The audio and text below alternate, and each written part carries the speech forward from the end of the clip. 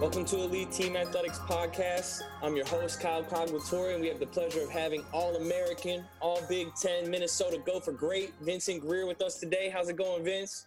It's going great. It's going great. How are you? I'm doing well. How you doing in this pandemic, man? You know, just staying at home, doing the right things that they ask, especially with the restrictions, going into places, making sure I have my mask, staying social distance, doing all the right stuff, you know. Your family doing well? Everybody's good? Everyone's doing well. Everyone's just, a little cautious, but it's all for the better. Hopefully this gets over with, sports gets going, this gets out the way, people can go back to school and so forth. I'm glad to hear everybody's doing good. You know, I wanted to get into it because I got a Jordan connection. I didn't live in Jordan, but I went to school there for 3 years. And a big name in my town is Dick Ames, who's a really good personal friend of yours who, rest in peace, passed away. But I want to talk to you about that because not many people are a young man like yourself are best friends with billionaires or really good friends with billionaires. Yes. Well, me and Mr. Ames, we met my junior year, 2004, when I came into Minnesota. And he just took a liking to me, He would always just ask, how you doing, how's basketball? But one thing that stuck out about him, he always asked me, he said, you remind me of one of my good friends, Meadowlark Lemon, that played for the Harlem Globetrotters. That is kind of before my time, so I asked my grandma and granddad, y'all know who Meadowlark Lemon is? They was like, yeah, he was a great Harlem Globetrotter, and so forth. And I looked him up, looked a little bit of game footage they had on him, and we went and played, I want to say Arizona State, and he had Meadowlark Lemon. This is how old it is. He sent me a VHS because Dick Ames was the only person that called me Vinny. No one else in the world calls me Vinny. He says, Vinny, this is what Meadowlark Lemon says. Vinny, how you doing? You have to go to class, stay in school, do the right thing. And that was like, everyone was laughing. And it was right before like a pregame thing. So we had like a day before we got ready for the game. So we were about to look at video, and it was just a good time. And a lot of people might not know, but Dick Ames is one of the biggest, or he was, and I'm sure the Ames are still donating, but they're one of the biggest donators to the U of M, a huge supporter of the program. For sure. You talking about football, basketball had season tickets, if I'm not believe, since 1950 something. Yeah. So his ties go back with the U well over years. You talking about ice hockey arenas in Lakeville, NFL turf in Jordan High School football. He does so much for the community, with his fairs, of course, when he used to have the Scott County fairs. But just a great man overall. Taught me a lot of things when I was there along the way to become a man. He also kind of got me in the right direction of starting camps and clinics. He introduced me to the superintendent as well as the guy that ran the CERT at the time. We had a meeting. We put out my plan of what I wanted to achieve. The first and second year, it went great. And then this is now about to be the 50th. The pandemic forever clears up, but it's been great, man. We had a great response. The kids loved it. The parents loved it. I'm like one of the community guys down there now, Yeah, you are. Yeah, you are. How many kids you get at those camps every year? I think I range from over 100 to 150, depending on the age group, because I try to split up age group just because of the intensity level. So I try to keep the little ballers with the little ballers and the middle school with the middle school. That's awesome. And I know Dick brought you out there because we never get big names in the area. Never. For sure. And that was a lot of it. He would tell me, I would love if you came down to my town. It's a little far, but we love Gopher basketball. We are Minnesota born and bred, and we don't get to see a lot of you guys.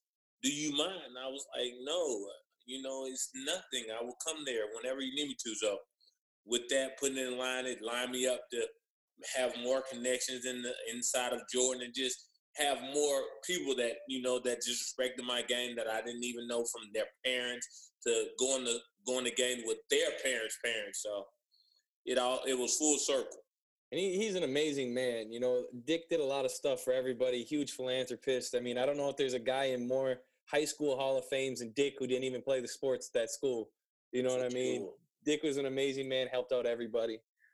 Well, whatever he could do, he would try. Exactly. You know, I wanna get into your high school playing days. I want to go back to an AAU event. Do you remember the Charlie Weber event? Yes, I do. Do you remember balling out? Yes, I do. I can tell you exactly where it was and what happened. Well, let's get into it. So it was a Charlie Weber event. If I'm not mistaken, it was around, I want to say late June, July, but it could have been right before August. And I was with the Charlotte Aces at the time. And we're driving up, and I'm talking to Coach Ligon, because Coach Ligon, Kevin Ligon, was my AAU coach, and I played with a great group of guys from Eric Creeks, who went to Cincy, Curtis Withers, who went to Charlotte, Justin Gray. But that at that time, he wasn't playing with us. He was playing with his school, Oak Hill, but we'll get into all that. Make a long story short, I get the bracket because I always like to see who we're going over, because I was a guy that whoever the star guy is, I want to check and coach, and I want to show I'm better than him. So our first matchup is Mount Zion. They have Amari Stoudemire, Jared Jack. I'm like, all right, this is my time. I'm rated at the time 60 to 80 something. I got to pull up my rank. The ball goes up, and yeah, Amari, let's stop there.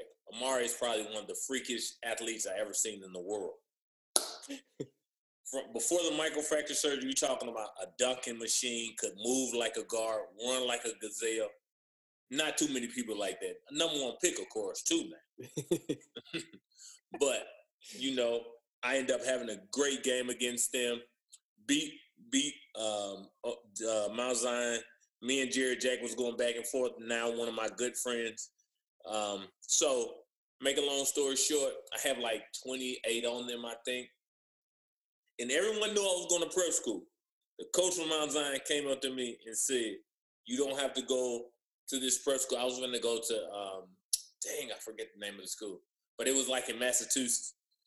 And he says, you don't have to go to Massachusetts. You can come to Durham. It's only 2 hours away from Charlotte.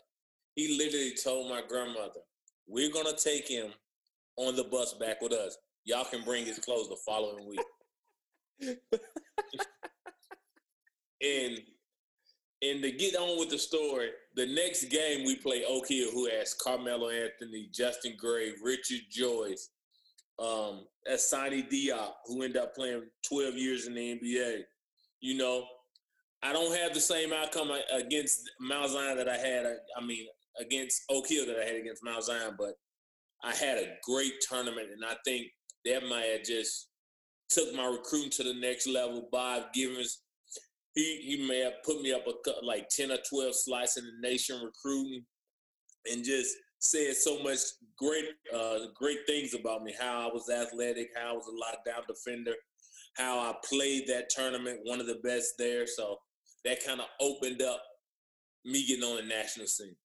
You know, in high school, is it weird seeing guys that are, you know, crazy skilled at that level, like a Carmelo Anthony, versus like this freak of nature in Amari Stoudemire? You know, it definitely is, but also you're on the same journey as them at the time. So you don't get a chance to be like, oh my God, he's good, because you're going down the same path as him, and the players that you're going against and he's going against, and you see you having the same success. So a lot of the guys that I played against, when they made it to the NBA or they became top 20, top 30 NBA players, I seen this when I was 15 years old. Mm-hmm. You know, being at ABCD in Teaneck, New Jersey versus Sebastian Telfair, Lenny Cook, LeBron James, Charlie Villanueva, Chris Bosh, Darren Williams. I seen these guys early. And, you know, I don't never toot my own horn, but I was right up there with it, you know? Yeah, well, I mean, you like you said, and I want to get into that ABCD camp too.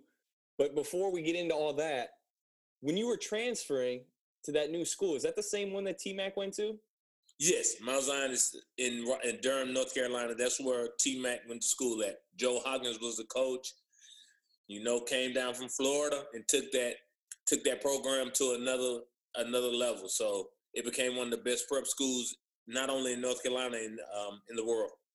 That's crazy. Did that ever freak you out too? Did T-Mac ever come back, come shoot some hoops with you? No, he never came back, but we heard many stories, and it was just like also because I don't know if you're familiar. You remember Marquise Daniels? Oh God, yeah. He went there too, like 2-3 years right before I got there, because he went to Auburn, of course, and they had his picture still up. So I'm looking at all these guys, and Marquise had just went undrafted. Josh Howard had went first round to Dallas. So just to see the success he was having as an undrafted guy, and then end up getting his money before the first rounder, that put all into play. Like, if he could do it, why can't I? I have the same tools that he has with the same schools, same competition. Let's just go hard. So, yes. Marquise had a long career. He played for the Pacers. I remember him very well. And Josh Pacers, had a great career too. Yeah, Pacers, Dallas, Boston. But those are those good two-way player wings that could do it all. Just needed the right situation. He fell in the right situation down in Dallas. And, Mark Cuban was a genius for that. Oh, for sure. For sure. And let's go back. Let's run it back to the ABCD camp where you saw the Lenny Cook, LeBron James story. You were there firsthand. The best seats in the house. Talk to me about that. It went like this. It was crazy because, everyone's running up to this court to see Lenny Cook and LeBron James. Lenny Cook's been hyped since forever and a time.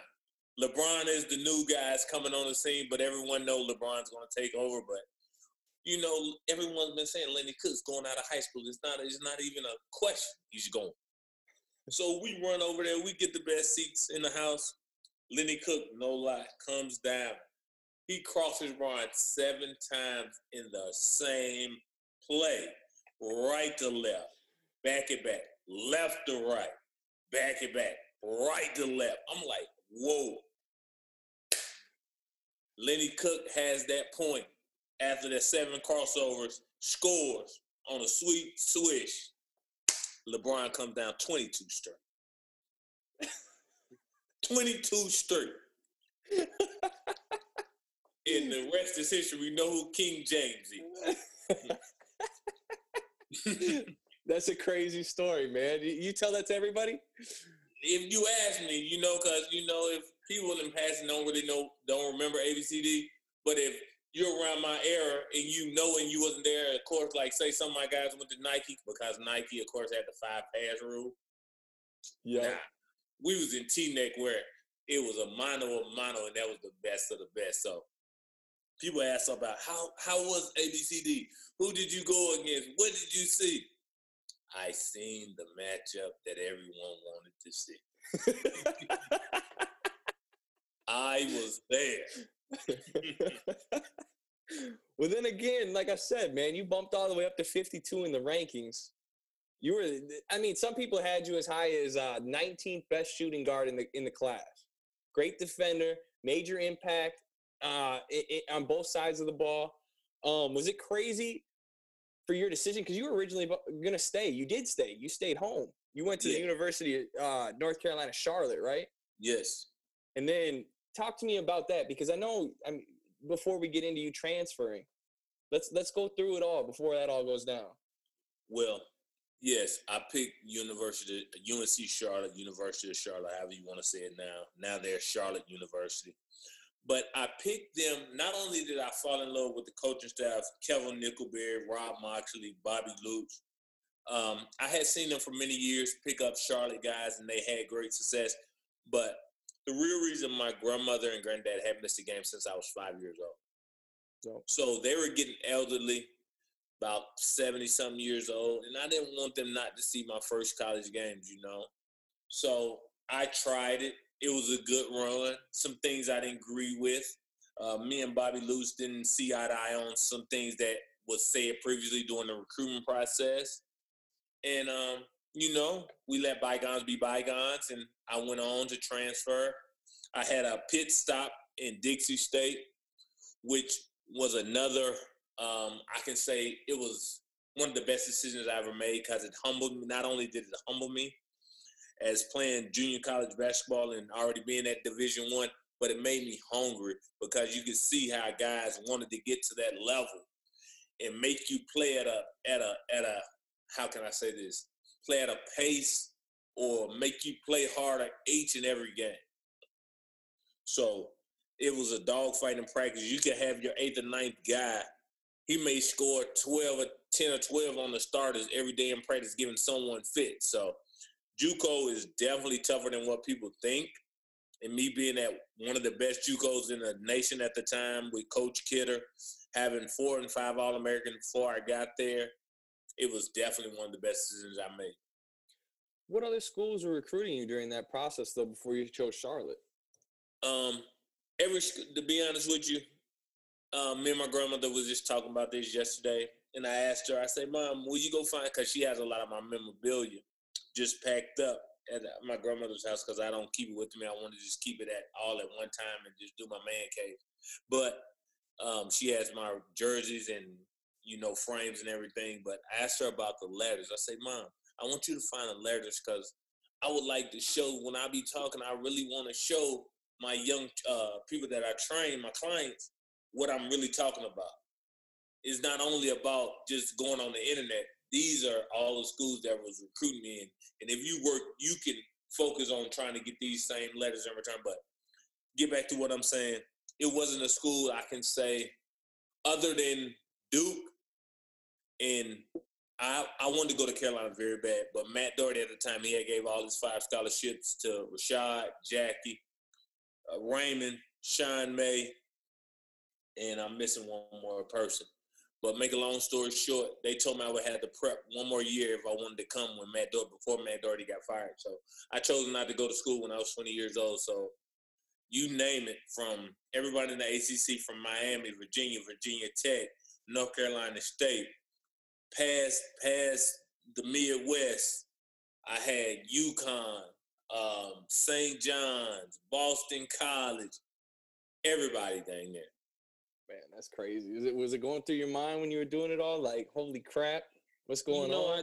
I grew up on Tobacco Road, so of course ACC. I'm an ACC guy, and seeing the letters come through was a blessing, just to let me know you halfway on your journey. You just got to keep working, So I think the letters made me want to go harder and continue doing this because I can achieve the goal that I really want to achieve. Mm-hmm. Oh, yeah, for sure. So then your coach, you said your coach in JUCO, he really pushed you and got a lot out of you. And you said that made things easier for when you made that transfer to the U of M. I don't want to say it was easy. I'm just saying, you told me in passing last time we spoke that he really got you grinding and showed you how to really work. Not only did he show me that, when he first picked me up, and I took the official to Utah. We drove from Vegas to St. George, Utah, which is about an hour of a long stretch of nothing. Mm-hmm. And he just basically like, Vince, you already been at D1. You're back in JUCO. I know you want to go back. So you have to put in the work. I'm going to do my part in the recruiting situation, but you got to do your part on the floor and in the classroom. I said, okay. What do you mean by this, Coach? Because I was always a workaholic. I came here. It wasn't like I didn't have grades. It was just I didn't get my release. He was like, I just want you to show your dedication in the classroom and on the court. Be a leader. Guys are going to look up to you. And I thought about it. I said, oh, okay, we got 4 of the D1 guys coming in. So from day one, he made me be the first in running drills, maybe be the first one to always want to stop somebody on defense, first one to run a 6-minute mile. He always challenged me every day. And you can sometimes think a coach is picking on you, but they want the betterment for you. And when I seen it early, I knew he was for me. And just put me in situations to get my best value out of me in games. Put me in transition, put me in pick and rolls, make me put defenders on their back legs so they can't defend me. So he would always just put me in great spots.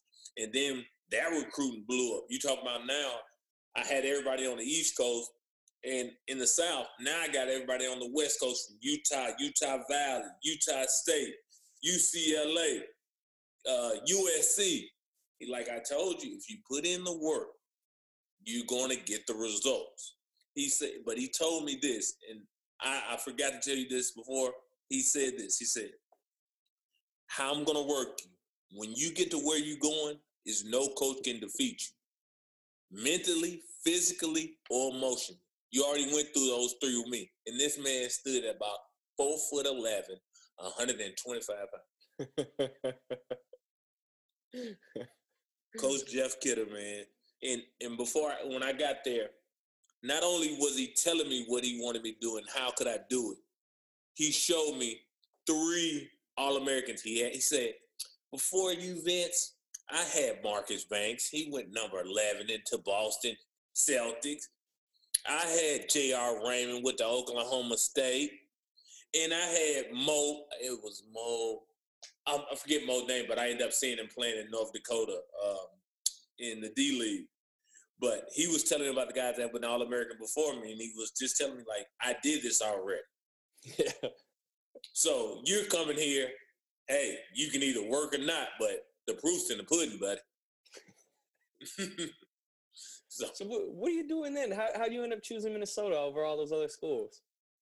Oh, man, this story, I tell everybody, because everyone wants to know, because it seems crazy, but it doesn't to me. I'm a guy, I look at my situations. I look at the rosters. I look at what people did. Like, people that never know. When I start checking all the top 5 conferences from Pac-10, ACC, Big East, SEC, Big Ten, and the schools that was recruiting, I looked at Arizona at the time. They had 5 guys. It's not enough balls for all of us. Mm-hmm. Mustafa Shakur, you labeled him the golden child. Hassan Adams. Iguodala didn't know he was going to leave. Ended up being a Finals MVP 2 years ago. Who else they had? They had Igor Marjanovic and one more guy, and Salim Stoudemire too. Wasn't enough basketballs.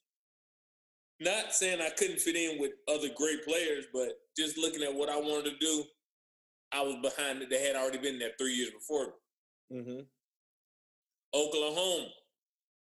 You had Terrell Everett, wherever Terrell Everett wasn't going, because he was a big-time wing guard. Also, along with me, coming from JUCO, a lefty, we was getting recruited by the same people. Wherever he was going, I wasn't, just to fit in, you know? Mm-hmm. So he chose Oklahoma fast. So they went off my list. Kevin Sampson's a great coach. Look what he's doing down in Houston now. He's turned that program around. Oh, yeah. Minnesota. They're 3-12 in the conference. Chris Humphries just went to the NBA, averaged 20 and 10. You know, they were mediocre, very, very mediocre. Haven't had a winning season in a long, long time. But what I did was, I seen Devin Harris out of Wisconsin have an unbelievable junior year and just take the Big Ten by storm. I said, I can do it. And I'm telling Coach Walker, he was like, you really think you can do this? And these recruitment, I said, I can do this, Coach. I know I can. So, you know, I commit to him. I go see the campus. It's cold. It's nothing there because everybody on spring break. You know, everyone's like, okay, he's coming. And the rest is history, man. My junior year was, you know, it went by storm. You know, I took the Big Ten by storm. You know, kid coming from JC, averaging 17. Everyone thinks your points gonna go down 3 or 4 points. Actually, they stayed the same. It was just about me getting comfortable. Coach Munson and Coach Walker believing in me and let me lead the team and what I could do. And it all started. It's like, I tell people, it's about changing the culture. And that's what I did from the summer of getting there early, trying to change their mindset. They've been in a 48-month, maybe 24 months, 36 months, that's 2-3 years of losing mentality.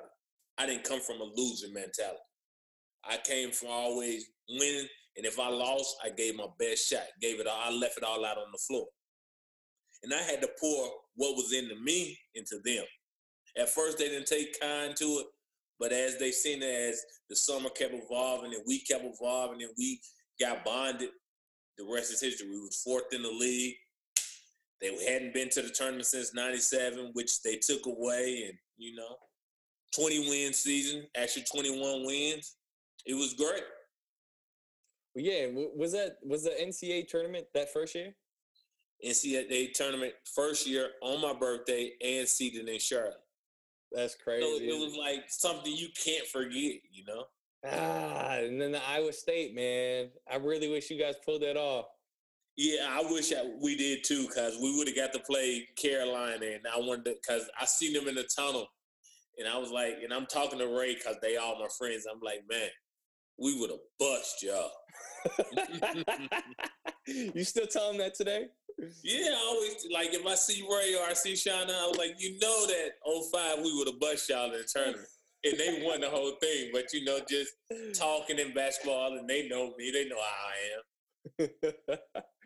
Well, let's bring it back. 17.9 points. You literally kill it. You lead the team in scoring the next 2 years. Your senior year, you had that hand injury, right? Yes. So then that actually messed things up for you. You dropped down, 2 points for your average? 2 or 3 points? Yeah, 2 points. And then the craziest thing for me, because I loved your game. Your game was so fun to watch. It was unorthodox, but you always put the ball in the hole, man. You know how to score buckets. Tell me about that. Where'd you get that from? Just going relentlessly to the rim. Guys I looked up before me, Dwayne Wade I was a big fan of Dwayne Wade. Even got to play him as a freshman when he was at Marquette. But they're always a saying, this first commercial, get knocked down 8, get up 9 times. That's just the mentality, a hard working mentality. It doesn't matter how it looks, long as it goes in.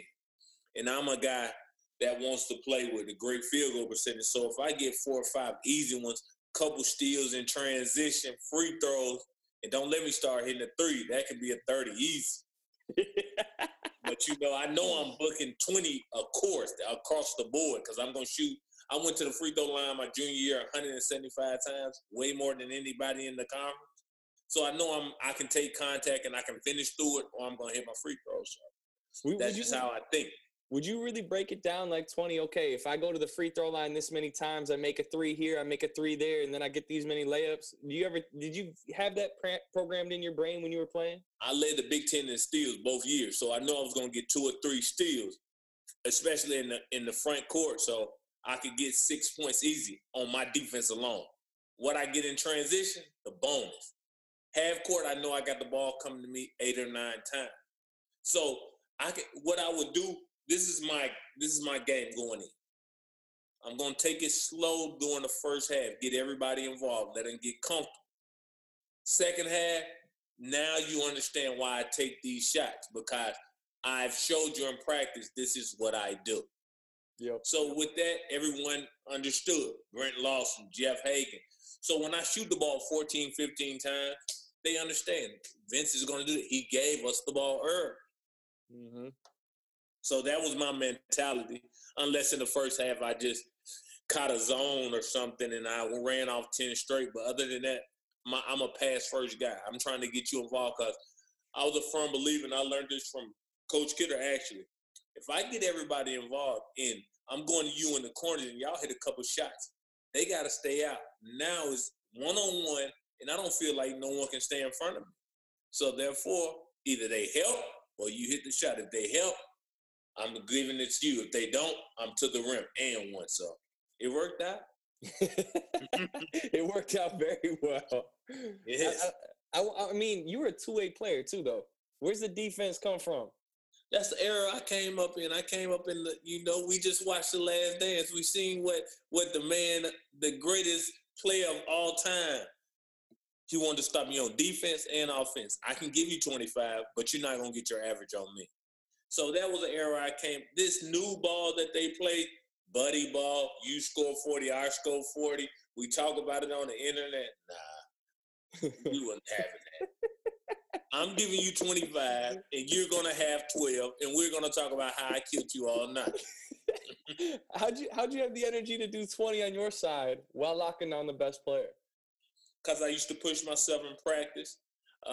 if Coach Munson and Coach Walker was here, they always ask me, Vince, why you don't take many water breaks? I say, I'm going to push myself for these 2 hours and 40 minutes or 3 hours or whatever they're doing, whatever we got the practice schedule. So the 40 minutes in the game is not even tough. Plus, I got 4-minute TV timeout. I can do this in my sleep. And if people look back, I average 36 minutes. That's a lot of minutes to be played. Yeah, it is. Yeah, so it is. If you average 36 minutes, you're playing a lot of 40s. Yeah. Yeah, and you know what the crazy thing too is, I mean, your teams that you're on at the U of M, they were defensive teams. You know, your guys' job, your game plan was to keep a team under 52 points. And if you felt like you did that, you were winning the game. Talk to me about that.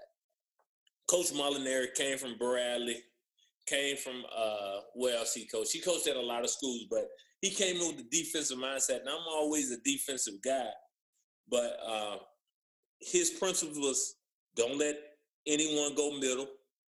And that was because, you know, if you have a good guard and he goes middle, he sees the whole world. He has the drop pad, the pocket pass. He has the corner. He has the throwback. It can get real, real bad for you. That can be a long night.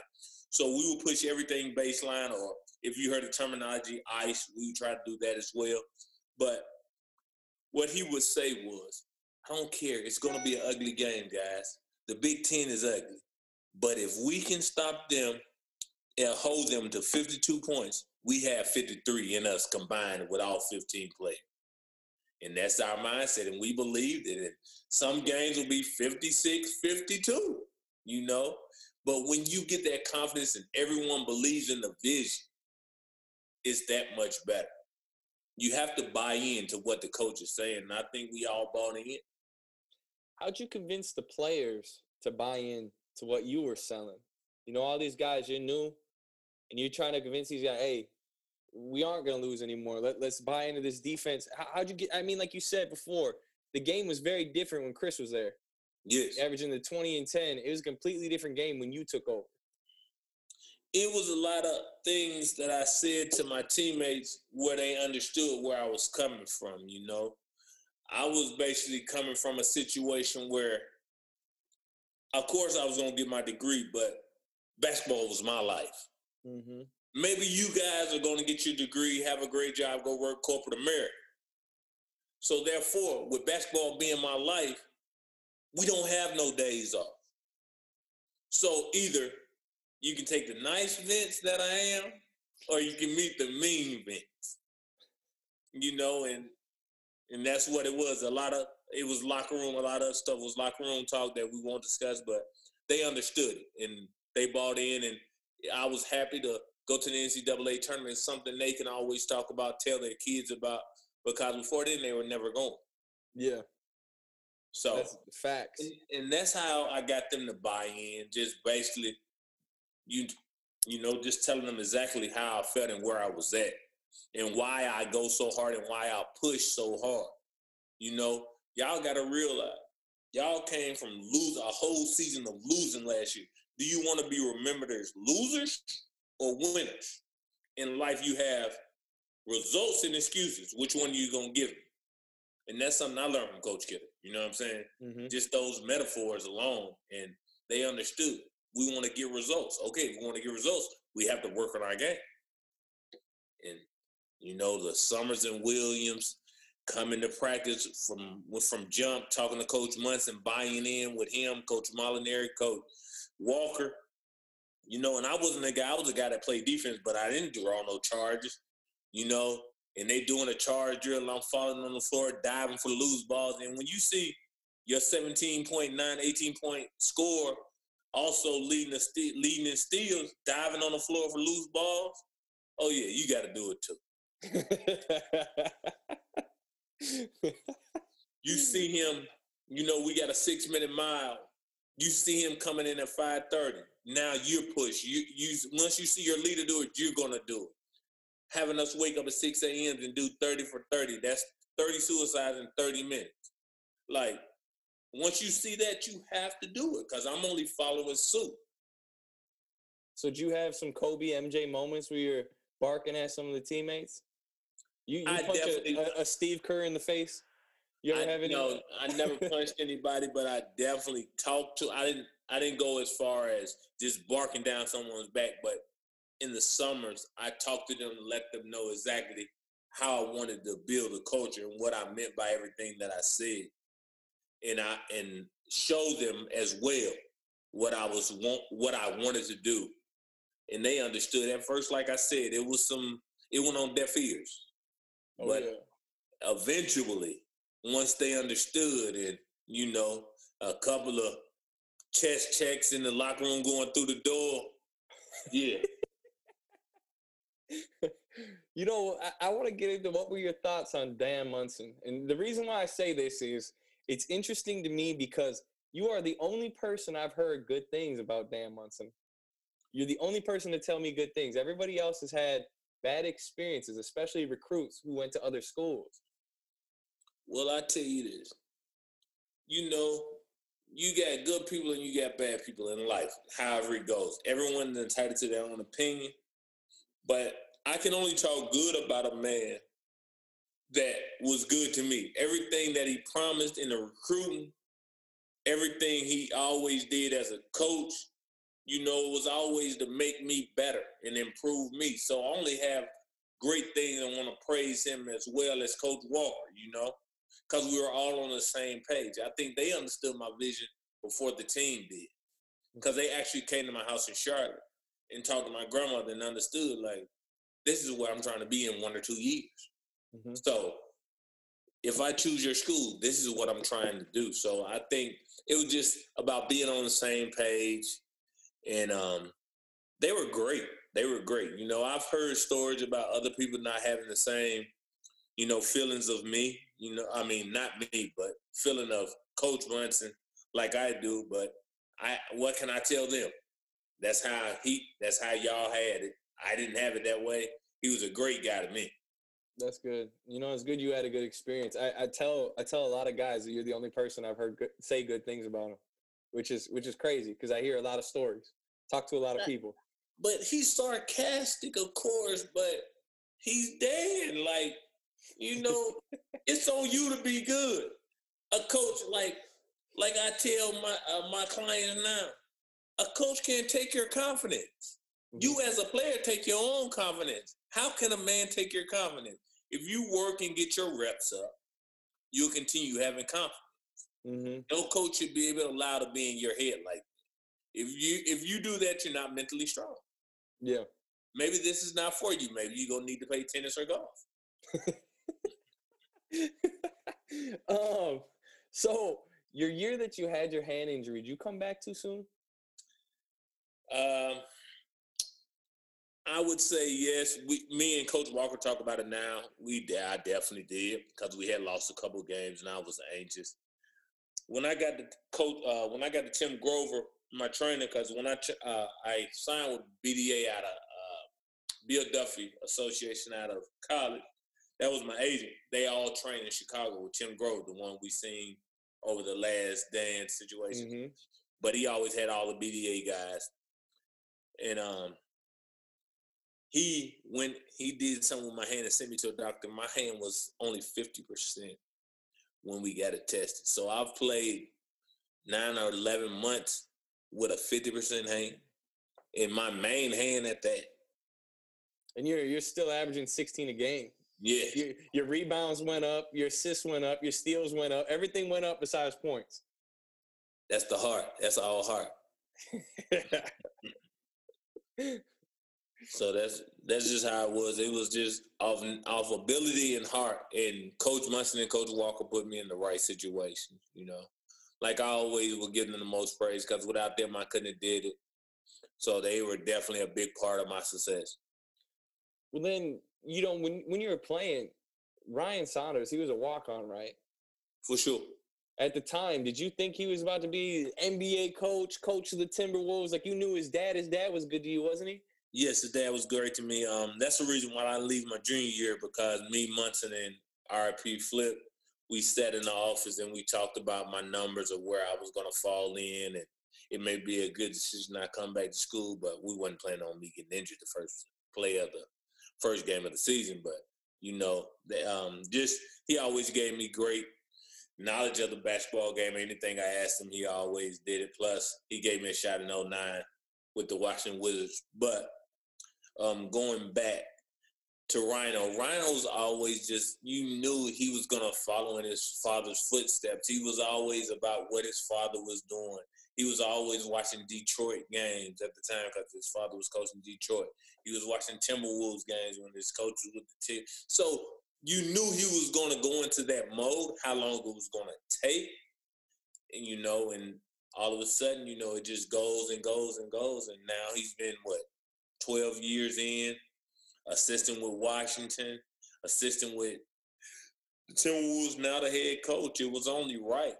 He's put in the work. He was a GA at Minnesota. It was only right. Yeah, he's had a very successful career. He's been fun to watch, and I definitely loved his dad. So again, rest in peace. But I'm rooting for Ryan. I hope he has a lot of success moving forward. I text him here and there just when they first started, before this pandemic started, I was just hearing things like during the sports world of how he was trying to change the culture, talk to some of the great players like before Wiggins got traded and Cat, and having them to understand what role he wanted them to play and how he wanted to play, and just being a player's coach. And I said, man, I like what you're doing. Continue it. Always know I'm behind you 100%.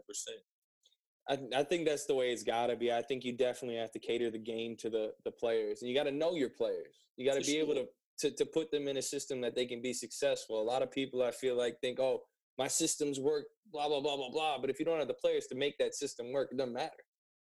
Of course. You know what I mean? If you're not changing with the times, then you're being left behind, period. Like I always say, if you swap, and these are two great teams, and I'm just saying, for instance, Wisconsin and Michigan State.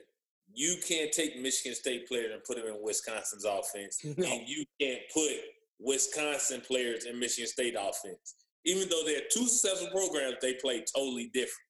Oh, yeah.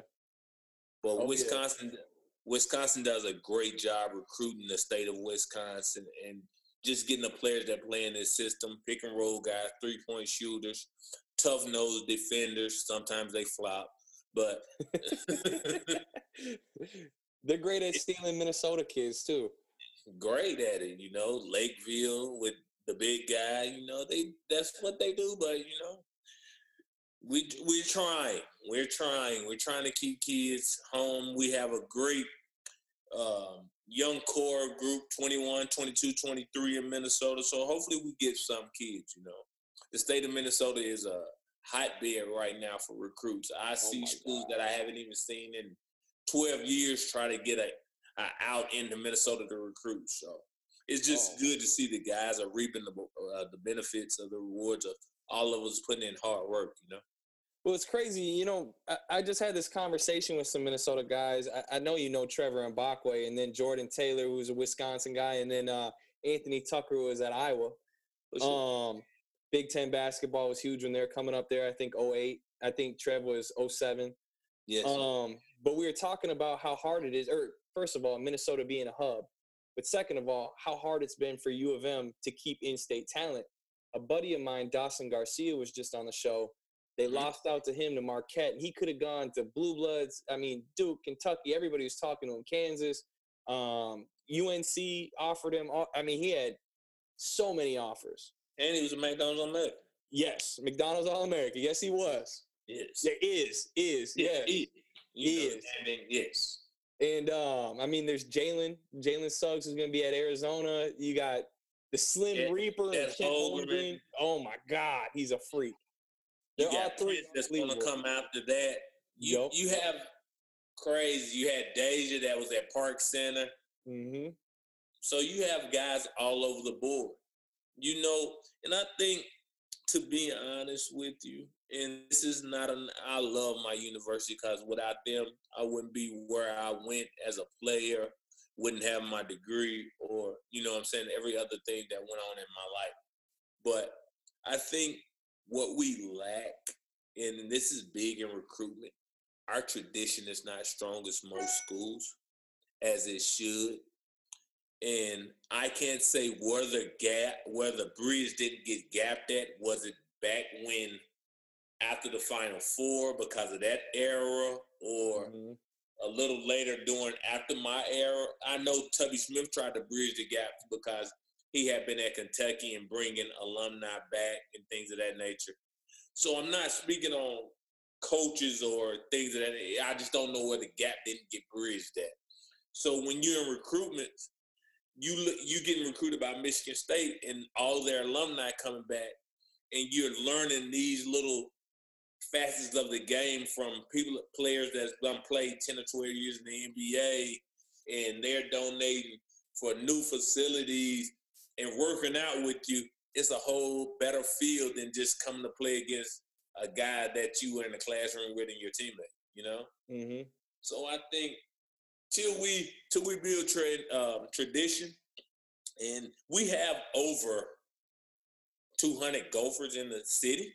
When I'm talking about football and basketball too, you know, PJ Fleck has turned that program around football, Which I think will help basketball.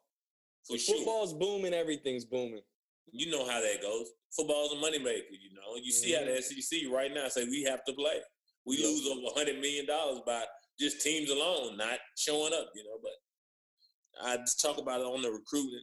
And I'm not saying, and I know I didn't mention Pitino, but Pitino did a good job. He's had a 21-win season. But we just have to bridge a gap, you know, and get certain alumni back in there to talk to the young kids and let them know we understand what it takes to wear maroon and gold. We've been through the same walls as you all, and so forth. But till that happens, we'll continue losing out on recruits. Do you feel like, you know, with Dawson going, which I'm a huge fan of Dawson. I'm a huge fan. I can't wait to watch him next year. I know he's going to succeed. I know he's going to have a great career in the NBA. Like, he's just an unbelievable human too. But to see him leave Minnesota and go to Marquette, you know, Marquette doesn't have better facilities, doesn't have a better city. Like, that's a dagger to the Gopher Nation. You know what I mean? What do they do about stuff like that? But see, like, they go to UNC, you go, okay, yeah, he's going to UNC. You know what I mean? But they can say, okay, I'm going to Marquette. That's like a dagger. But that comes with tradition too now. And when I say what Marquette comes with, not just Dwayne Wade and Travis Diener and Doc Rivers and those guys. Mm-hmm. What Steve Wojciechowski and the connection tree that he brings.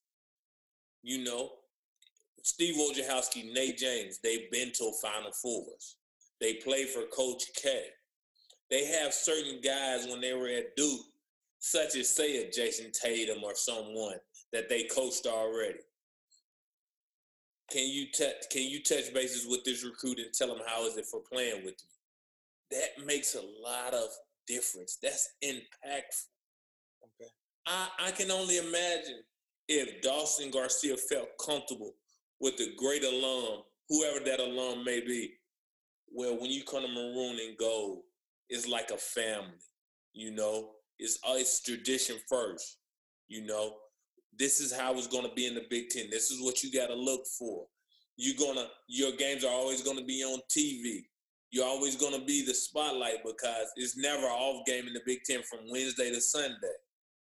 Things that we already been through in this whole situation of basketball. But because you didn't have it, I'm not saying that's because he didn't choose us, but I'm just saying how I felt he would have felt more comfortable. Man, I wish we could have kept him, man. He would have been a game changer. And having a guy like Daniel Oturu about to go to the league, you think that'd be huge for the program? Ugh. You know, hey, it happens, you know, but tradition is key. And I'm not saying tradition is the way we fell out with him because I don't know his recruiting situation. I don't know who recruited him in the staff, but, you know, it has to come. That when you talk about blue bloods, Kansas, everyone goes back to Kansas. Every year, everyone comes back to UNC because Dean Smith put that in there. Mm-hmm. Everyone goes back to Kentucky. You know, that's what you think of when you think about college basketball, families all at once. And if you don't have that, you don't have nothing. You're not built on no foundation. Have you talked to like Pitino about trying to make that more of a prominent thing? No, I haven't. I just go and pass, and I don't really talk about it. You know, I've talked to a couple of the alumni, how I feel. You know, how I think things could change because, like they bump ideas to me as well. Vince, what do you think? How do you think we miss out on all these recruits? Because a lot of former guys know I'm a basketball head. Mm-hmm. So you can take my opinion with a grain of salt, or you can take my opinion and really like it. So, but I'm going to give it to you if you ask me. And I just tell them exactly how I feel. And I think traditions always, and I think everyone knows that. That's nothing that I'm not talking about that no one doesn't know. That's put on a jersey of maroon and gold. Will you even help with recruiting? If the school came to you and said, "Hey, we want you to be a liaison for scouting or recruiting these kids that are in state," is that something you'd be interested in? For sure. I still got connections up there with the grassroots sizzle, Brian Sanderford, who had them since they were the Rattlers and continued growing up for the last 14 years. He's been a mentor of mine. Him and Randy Carter, I can call them any day. They text me all the time, ask me what I think. And every time, if I can't go to a session, I wait till they come to Atlanta for all the Under Armour things. So I'm always in contact with, so I would definitely do that because I love the game. And I want kids to get out the game what I got out the game and continue to grow. I want to see them achieve what they really want to do. When you say you want to really be an NBA player or be a professional, let's do this. Let someone that's made the mistakes and had to overcome obstacles so you don't have to go through it, or show you what it means. You can go in there and work and not work hard. You know what I'm saying? So show you the proper way to work out. It's just certain things. So and it would definitely be interesting, intriguing if I was asked that. So we'll see. I think that'd be a really good thing. I think that's something that could help. I think the school definitely doesn't hit home. I've spoke with a lot of these kids that are in those positions that, could be game-changing recruits for the program. And it's what I'm getting back is a lot of people just don't want to be the guinea pig, with their career. They're saying, hey, I'm looking at this like a business standpoint. I want to give myself the best possible chance to go to the league. Sure. And I respect that, because then when you talk about it like that, it's like, all right, I got to put my feelings aside because I want what's best for the young man too. But see that we'll get into something else, and I'm going to be brief about this. Certain institutions have that what you're talking about in the place. In Ohio State, you have Scooney Penn. In Clemson, you have Terrell McIntyre. In Michigan, you have Bullock, Lou Bullock. They all played at Michigan. Everyone that I've just named wore that jersey. And player development doesn't mean you on the floor as a coach, but you have as much as input. The players still have to come into your coaching office. You still have inputs on practice plans and game plans and so forth, but you let them know what it takes for them to be a player athlete and how they're going to overcome adversity. Until you put someone in that situation that bled maroon and gold, it's going to be tough. I believe that. And I want to get into a kid that you actually helped bring to maroon and gold. Alihan Demar. Am I saying Demir? Am I saying that right? Demir. You met him. He was playing with you pro ball overseas. And he was on a younger team, asking me stuff all the time. How do you score? How do you get to the hole, Bubba? And Bubba is a Turkish language just for man or dude. Bubba, how do you do this? How do you come off the pick and roll and see that, Bubba? You don't even look. Like, man, some of this is instinct, but this is what you should look for, and this is how you get lowered in the defender. Always square when you do your ball handling. Square up, eyes looking at the bottom of the net so you see the whole floor. Just little things I tried to help him with. I never thought he was coming to the States. Really? I thought he was going to stay over there and get a bunch of money being a Turkish guy, being a local, and being on good teams. But he came to the States. He wanted the university experience, and I'm happy that he definitely got in LaSalle as well as Minnesota. So I'm waiting on him to see what he do with his career. He go back in Turkey. That's a great league over there. So he have a phenomenal career. That's awesome. And I just seen, we just got one from Fenerbahce too, a U under 19 guy, Mutaf. Mutaf. They just recruited him. So if he's coming from Fenerbahce, he knows how to play. He just needs to know the speed of the game is going to be a little fast over here in college, and all the basics, staying low, making sure you get your dribble down lower, little things, getting open. It's going to be a little physical. The Big Ten is very physical. They don't call much, so get ready, gear up.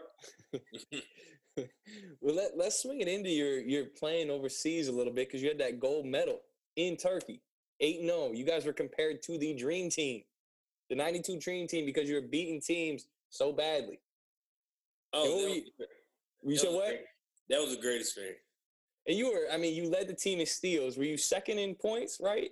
Third in points? Yeah. Isn't there a story behind all that about how you got there too? Because weren't they trying to kind of dog you a little bit? Going to say they were going to cut me, man. Yeah. Tell us about it. Well, I don't care. Hey, say it. Don't worry about it. But this is what happened. So I come to Colorado Springs, and basically, Coach Munson, Coach Walker, they first got me my first passport. They take me to the post office to send my picture off, and because I didn't have a passport, one thing about going overseas, I'm trying to go to the NBA. But make a long story short, they was like, yo, you got invited to USA basketball. I'm like, for real? I'm like, all right, what time we going? They were like, no, Vince, you have to take the correct steps. Go get your passport. Go to Colorado Springs, try out. Da-da-da. All these players are going to be there. Da-da-da. I said, all right, I'm going. So I get there. You got Jerry McNamara, Randy Foy, Bobby Jones from Washington, Chris Hernandez, Eric Hicks, Sheldon Williams, Craig Smith, Patty Sparks that just lit it up for Kentucky. Mm-hmm. So I'm like, woo, this is a lot of people. So, and it was more people at the tryouts too. I'm just forgetting all the names. I'm just saying who made the team. So we playing. I can't guard a soul. I'm talking about people are leaving me in quicksand. I'm like, man, what is wrong with me? I don't know what, but I'm doing great in drills. I just can't guard. So, like the day before the thing about to come out, the cut's about to come out, Jay Wright called me to the side. He's like, let me talk to you, Vince. I'm like, what, coach? Kind of down. I'm probably thinking I'm finna get cut. I'm like, all right, I've heard this before. What's going on, coach? He like, you know Coach Cable? I was like, yeah, I know Coach Cable very well. Great guy. Love Coach Cable. Been knowing him since maybe I was 17 years old when his daddy was recruiting me. He was like, well, he really believes in you. And he thinks you can be good because I was going to cut you. He was like, but you going to Turkey with us. And when you get to Turkey, show me what Coach Cable's talking about. All right. We get on the plane. We go to Turkey. First game, little friendly game, whatever you want to call it.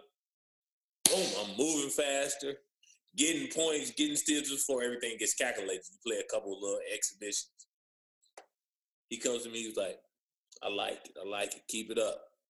So now the starting five is Jerry McNamara at the 1, Randy Foy at the 2. I'm playing the other 3, Sheldon and Craig.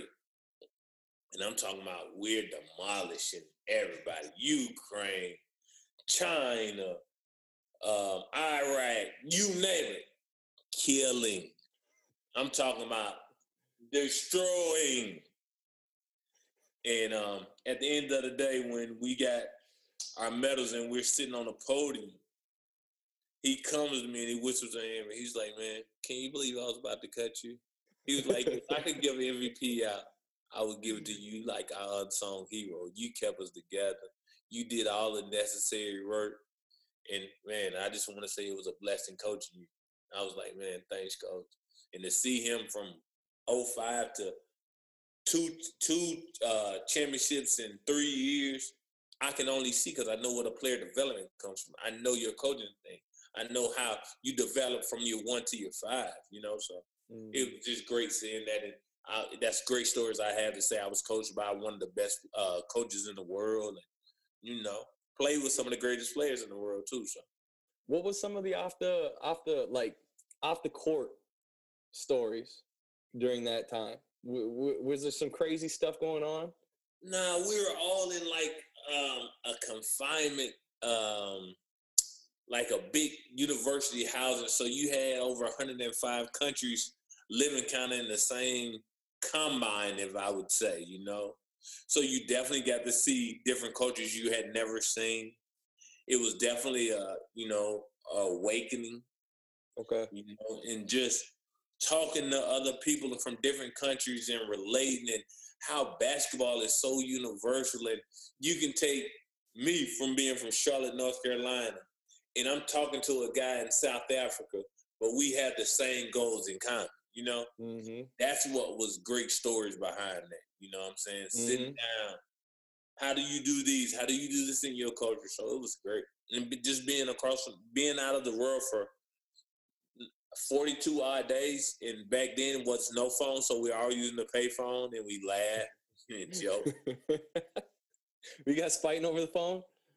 Nah, we never fought, but it was like you got your 10 minutes, you got your 10 minutes, you got your 10 minutes, you know. But we didn't have that kind of money to call back, so we were buying calling cards, and that, you know, calling cards back then was probably only about 5 or 7 minutes. You talk a little bit, and then it was gone. Well, then you go and you do, you're prepping for the draft right after that, right? Yes. Yeah. No. I come back my senior year. Your senior year. Were you sad about going back to your senior year and not entering the draft earlier? You know, they tell you never have regrets in life, but do I think I would have had a better chance if I would have left my junior year? Some people say yeah. You know, I feel everything happens for a reason, but I probably would have. Yeah. Yeah, I think my hand would have been stronger. I think things just would have been different, you know. I would have gotten workouts with guys that never seen me before, you know. And usually when they only have one time to look at you or scout you, usually they take you off just, you know, what they seen. When they got 2 and 3 years, they try to dissect you a little bit, you know, what Yeah. you can't do. Well, I hear that story a lot.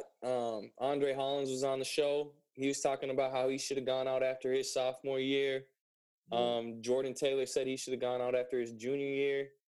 It sounds like a thing that happens often. I mean, and then you talk about a guy like Trev, Trev, yes, he got screwed into playing college for a very, very long time, and then had that injury, that knee injury. Man, I feel bad for that, because I mean, you got to the league. Those guys didn't even get a chance to do that. But it's just like you feel an obligation on both sides. So it's like it's a candle burning at both ends. Because you feel an obligation to the school because you do want to have a better year than you had before. But also your obligation is to make the best decision for your career. And at that age, if you don't really have nobody in your corner, or even if your parents, they don't really know what's going on or have the right intel, it's kind of hard to make that decision. Oh, yeah. You know. But now you can go get an agent and still go back to school. The guys have it way easier than we had it, you know. Yeah, it was way more definite back then. Yeah, it's like no agent. You giving up even if you talk to agents, you giving up your eligibility. You know, so everything happens for a reason. We took it on the chin to make sure they have a better schooling now, you know. Yeah, I hope it keeps progressing. I hope it keeps going to benefit the players, because they're generating way too much money to not have more benefits. Even with them paying players, they say in the 2021 season they're gonna pay for images.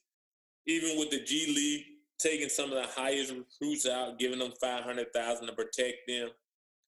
It's just a lot more avenues now, and I'm happy. Hopefully, 2 or 3 years from now, maybe next year, they start letting them go back out of high school because these guys are ready. The difference is, like I had this argument before, not even an argument, just a debate. They asked me, what's the difference of college football? I'm not college football. College players that play football going to the NFL after their first year in basketball. I say the difference is college athlete that's a football player, his body hasn't developed. He's going against a 386-pound lineman that's 27 years old. At 18 years old, you can't take that. That's too much. That's going to kill your body. Yep. it's no different between an 18-year-old basketball player and a 23-year-old basketball player in the NBA. The only difference is you either a little stronger, and that kid may have more athleticism than you or shoot better than you. So it's kind of like you're on the same playing field. Mm-hmm. So I think it's just an easier transition. I agree. I mean, I think there's only one NFL player that probably could have made that transition from high school, and he's Bo Jackson, Herschel Walker. Okay, two. I was gonna say him and Adrian Peterson. Okay, yes, I take those two. Yeah, Herschel's he's crazy too. I didn't even think of that way. He's crazy. 500 sit-ups, 500 push-ups. Never lift weights. Never. Stacked. Yeah, it's crazy. Well, let's go back into the draft though. So you're prepping for the draft. Yes. What's going through your mind going into that? I work out for 27 teams. The San Antonio brings me in a day before the draft after I had already worked out previously for them. And I know RC Buford, he liked me. But before then, like a month or two before the draft, Tim Grover pulled me to the side and was like, Mickey Arison already called me. You going undrafted to Miami Heat if no one drafts you. You already got a partial guaranteed deal. So right now, you're not going to go to pre-draft in Chicago. You're just going to train with me. We're just going to get you ready just in case you don't get drafted. And so it was a week where everybody was in Chicago getting measured and things, and me and Tim was just in there by ourselves, work. Because he had already got the call, like one of my guys is already going to Miami. So it's, So it was a surreal moment that my goal was finally about to get accomplished. I would have liked more years in, but the ultimate is I got to where I wanted to get. I asked to get there. I worked to get there. Things didn't work out for the years, but I did get there. Yeah. I got a shot. I got to play against guys I looked up to my whole life, from Gary Payton, Shaquille O'Neal, Jason Williams, seeing guys of that nature, in the locker room every day. Alonzo Mourning, who was in Charlotte when I used to look up to him, So it was just a great thing, I got a chance to see. I didn't get to see Hibachi. I got to see Gilbert Arenas when I was at Washington because his knee injury wouldn't let him be Hibachi no more. Antoine Jameson, he grew up in my neighborhood, so I watched him go to Carolina and play at Providence High. Caron Butler, just watching his work ethic and how his professionalism is on the next level. Who else was there? The guy, he got drafted out of high school from California. Great guy, So it was just, surreal moments. Mike Miller. Being there, seeing their work ethic, seeing what they do. Mike James, of course. And that's a guy, there's a story behind that too. Mike James, of course, played for the Timberwolves, played in Houston, played in Toronto, actually scored 32 tonight. Kobe had 81. No one never talks about his 32. But he told me, and he would always be messing with me like, Vince, this is on 9. He was like, Vince, let's go to the gym. Let's go play one-on-one. So every day before practice, we always play one-on-one, or always would be a shooting and passing buddy. And I'm like, Mike, do you really think and I kind of said something, you really think your old da-da could beat me? He was like, man, if I ever see you overseas, because he had already played it in France like his first 2 years and averaged 29 points. Mm-hmm. But he was like, man, I think when I finish my career, I'm going to go back overseas, play one more, two, just take the tour around Europe, da-da-da. I'm like, Mike, hopefully I'm still playing, but do you really think you can do this? He was like, I'm going to score 51 on your head. I said, wow, that's a lot of points. Let's fast forward this. When Washington releases me, I go to Turkey, to Mercer. Oh, it's a lockout the next year. Mike comes to Turkey. I have this, I don't even call him, don't Skype him. I have this game circled. He's playing for Edimir. I have it circled on my calendar with 51 in the bottom. of the circle. So we get there, he's shooting. I'm like, Mike, what's up, man? You remember that 51 talk? He was like, ha, ha, ha, young fella. And they had him and Jarvis Hayes. Jarvis Hayes got drafted 10 to Washington. Then I gave Jarvis Hayes something like 28. And we were shaking hands going through after the thing, shaking hands. And I say, Jarvis, Mike made you catch that 28. That's all him. He going to give me 51. And he just looked at me and just walked off. I said, I told you, Mike, that was going to be trouble. You on my neck of the woods now. So it was fun times. Like, I got to play against Darren over there because he played at Beşiktaş. He took Iverson's place, but me and Darren always been cool since, Illinois days and playing against each other. So it was a great time. Let's rewind it back. Let's go back to that Heat roster. I mean, Wade, Shaquille O'Neal, Alonzo Mourning, Gary Payton, White Chocolate, Jason Williams, Antoine Walker, Udonis Haslem, Jason Capono, right? Yes, Mike Doliak. Yes. The whole championship 2016. Yeah, you were right there. You were the guy that the coach said to Dwayne, this guy's going to make you better. He's going to lock you up and make you work. That's what he's saying about you. Yes, every day in practice. Talk to me about these stories. I mean, you're seeing a Shaquille O'Neal he's not at the decline. He's technically still in his prime. If you think about it, he's at like year 13 or 14 by then even. You talking about a man that takes up half the paint. Yeah. Just standing up, but just seeing D Wade and me having to take on that, what Pat Riley said every day. And I'm giving him my best shot. And of course, he's an all-star and he's an all-NBA player. So some days are a little tougher than others. Some days it gets ugly for me. Yep. But he would come to me after every practice or in the weight room when we're working out with Bill Ferran. He'd be like, man, because I don't really lift weights. I don't lift at all. I didn't know that. I just do push-ups, do my little pull-ups, just work on my body. A lot of my stuff just came naturally. Being from the South, just eating vegetables and doing the natural thing. So Dwayne, he'll look at me like, man, you guard me tough. You strong as heck, man. How you that strong and you don't lift no weights? I said, man, I just do it with all heart, my guy.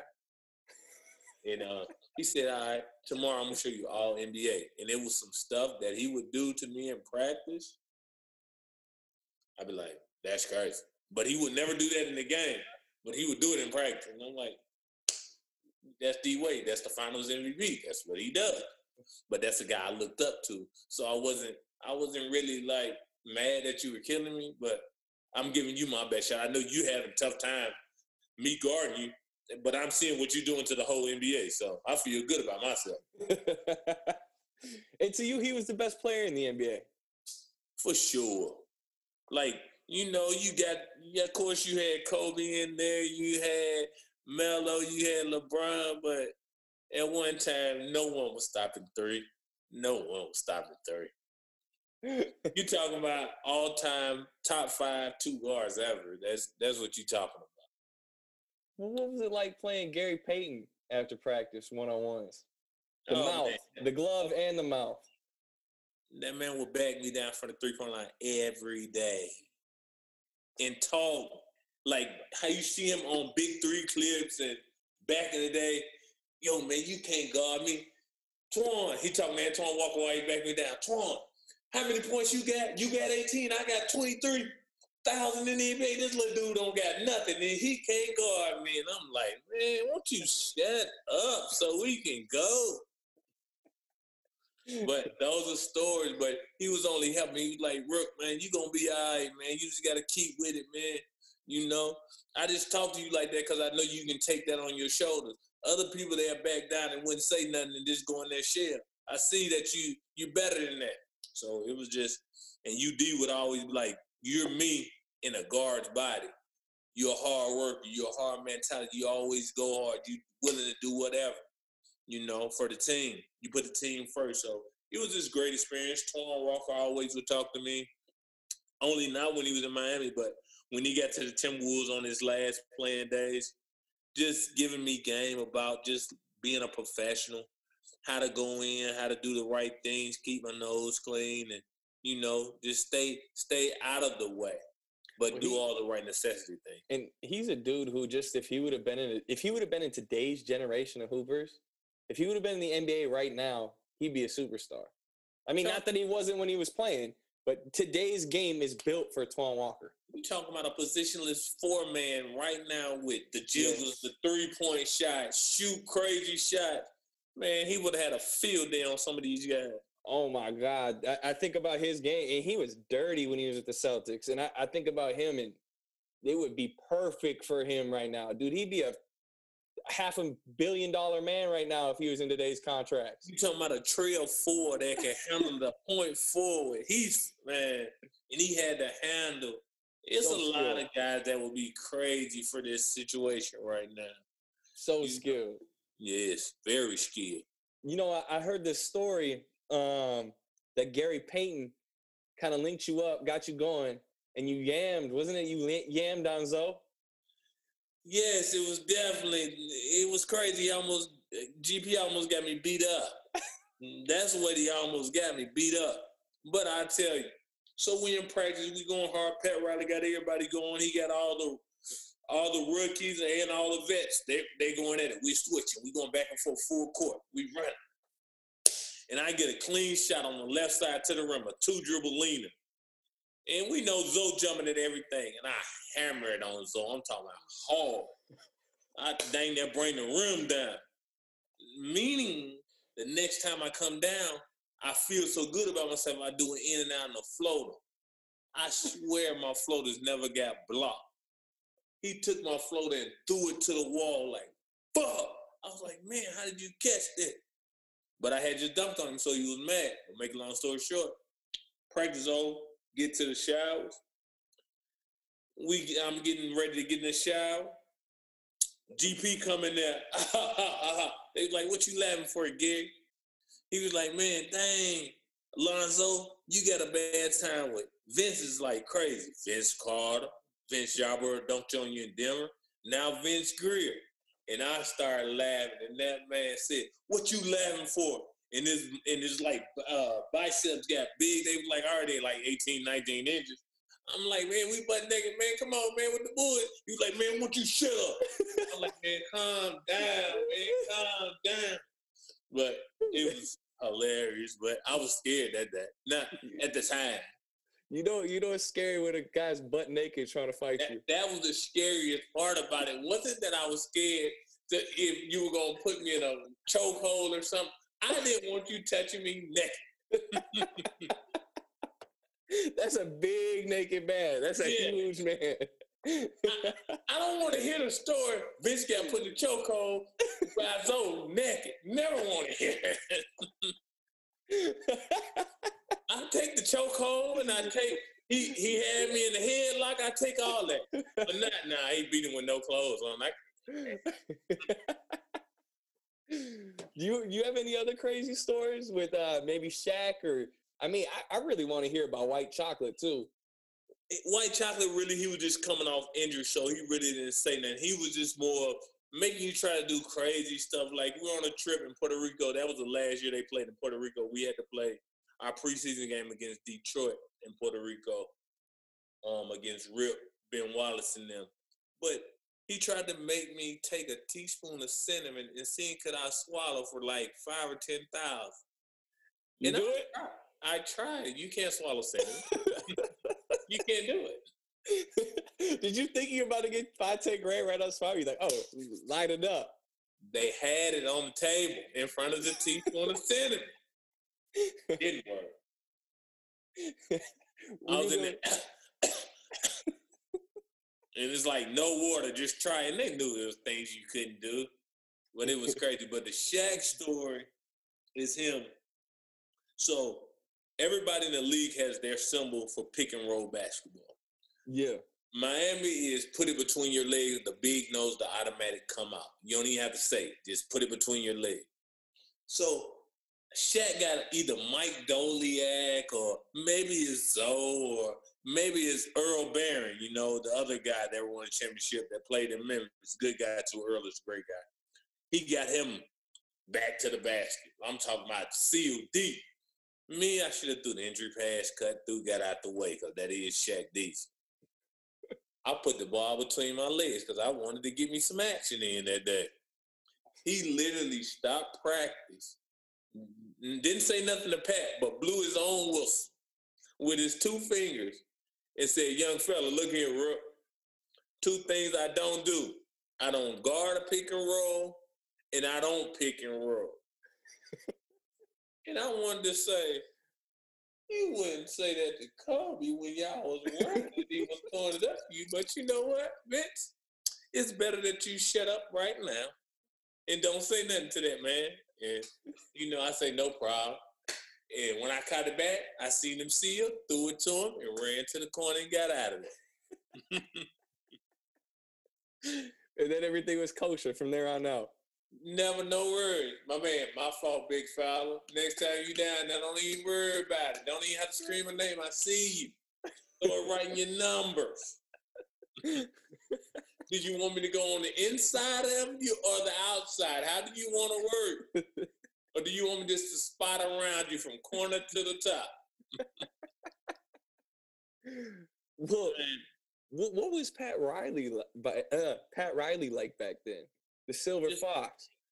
Man, just a brilliant mind telling me, go at him, giving me all the confidence, telling me, don't worry, whatever happens, whatever decision comes out of this, if you make it or you get cut, I've cut Bruce Bowen 3 times. I've seen guys like you be great defenders, offensive weapons in college and have to change their position, but always stick with it, continue to grow.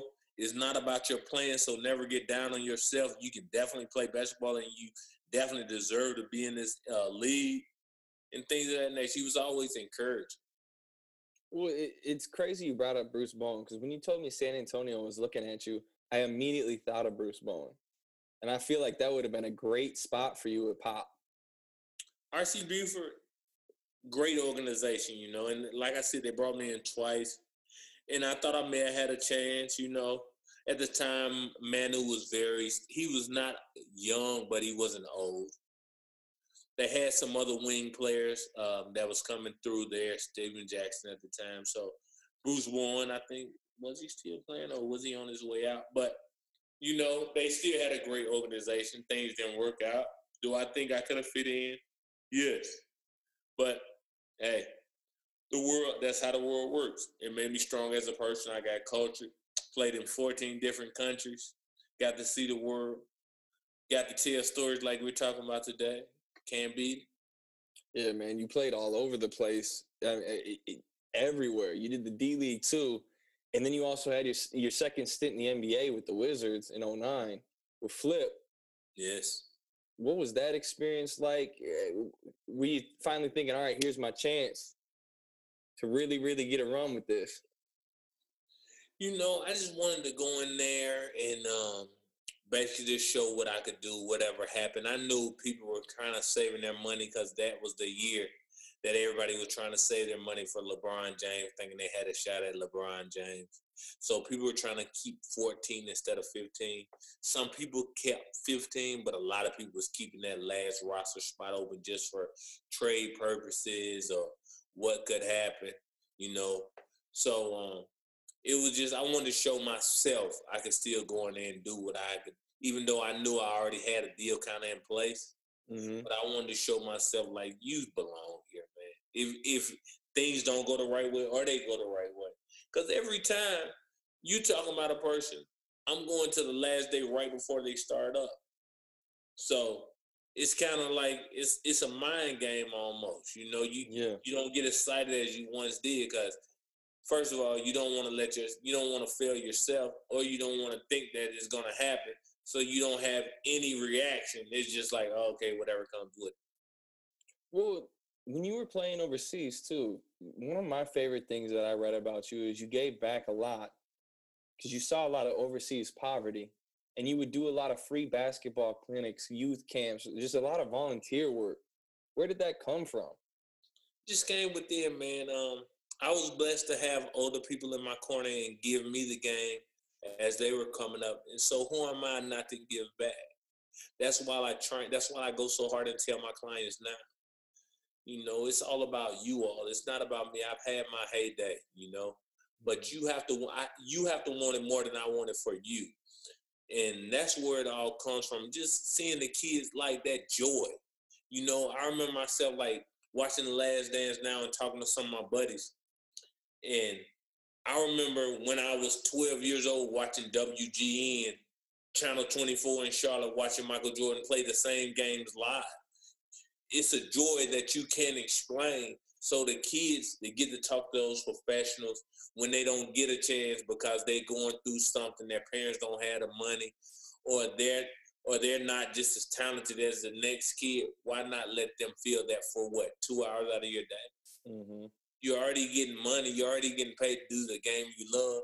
They might not never have any ways of means to even get to see some of the games that they love, of the players, Mm-hmm. So that's where it comes in. That basketball brings a lot of people together, and I think that's where it all comes from. Bringing it all intact and bringing everybody back, And what I mean by that, bringing girls, boys, fortunate, unfortunate, just bringing all that together because, basketball is one big family. Vince, man, I love talking with you. You have such a big heart. You've accomplished so much, and I love watching you keep expanding everything that you're doing, and I appreciate you coming on the show, man. It means a lot. No problem. It's all good, man. I thank you for having me, Cal. I look forward to seeing this. Oh yeah, and we need to get you at that player development for the U of M. We need that. We'll see it, man. We'll see if it happens. Hopefully, if it doesn't, hey, hopefully I'm some player development somewhere else. Helping a lot more kids. So, they don't have to come up through Minnesota. They can come up through Milwaukee. They can come up through South Central LA, wherever. It's all about just making one better. Iron sharpens iron. Facts. Appreciate you, man. Thank you. Thank you. Have a good one. You too.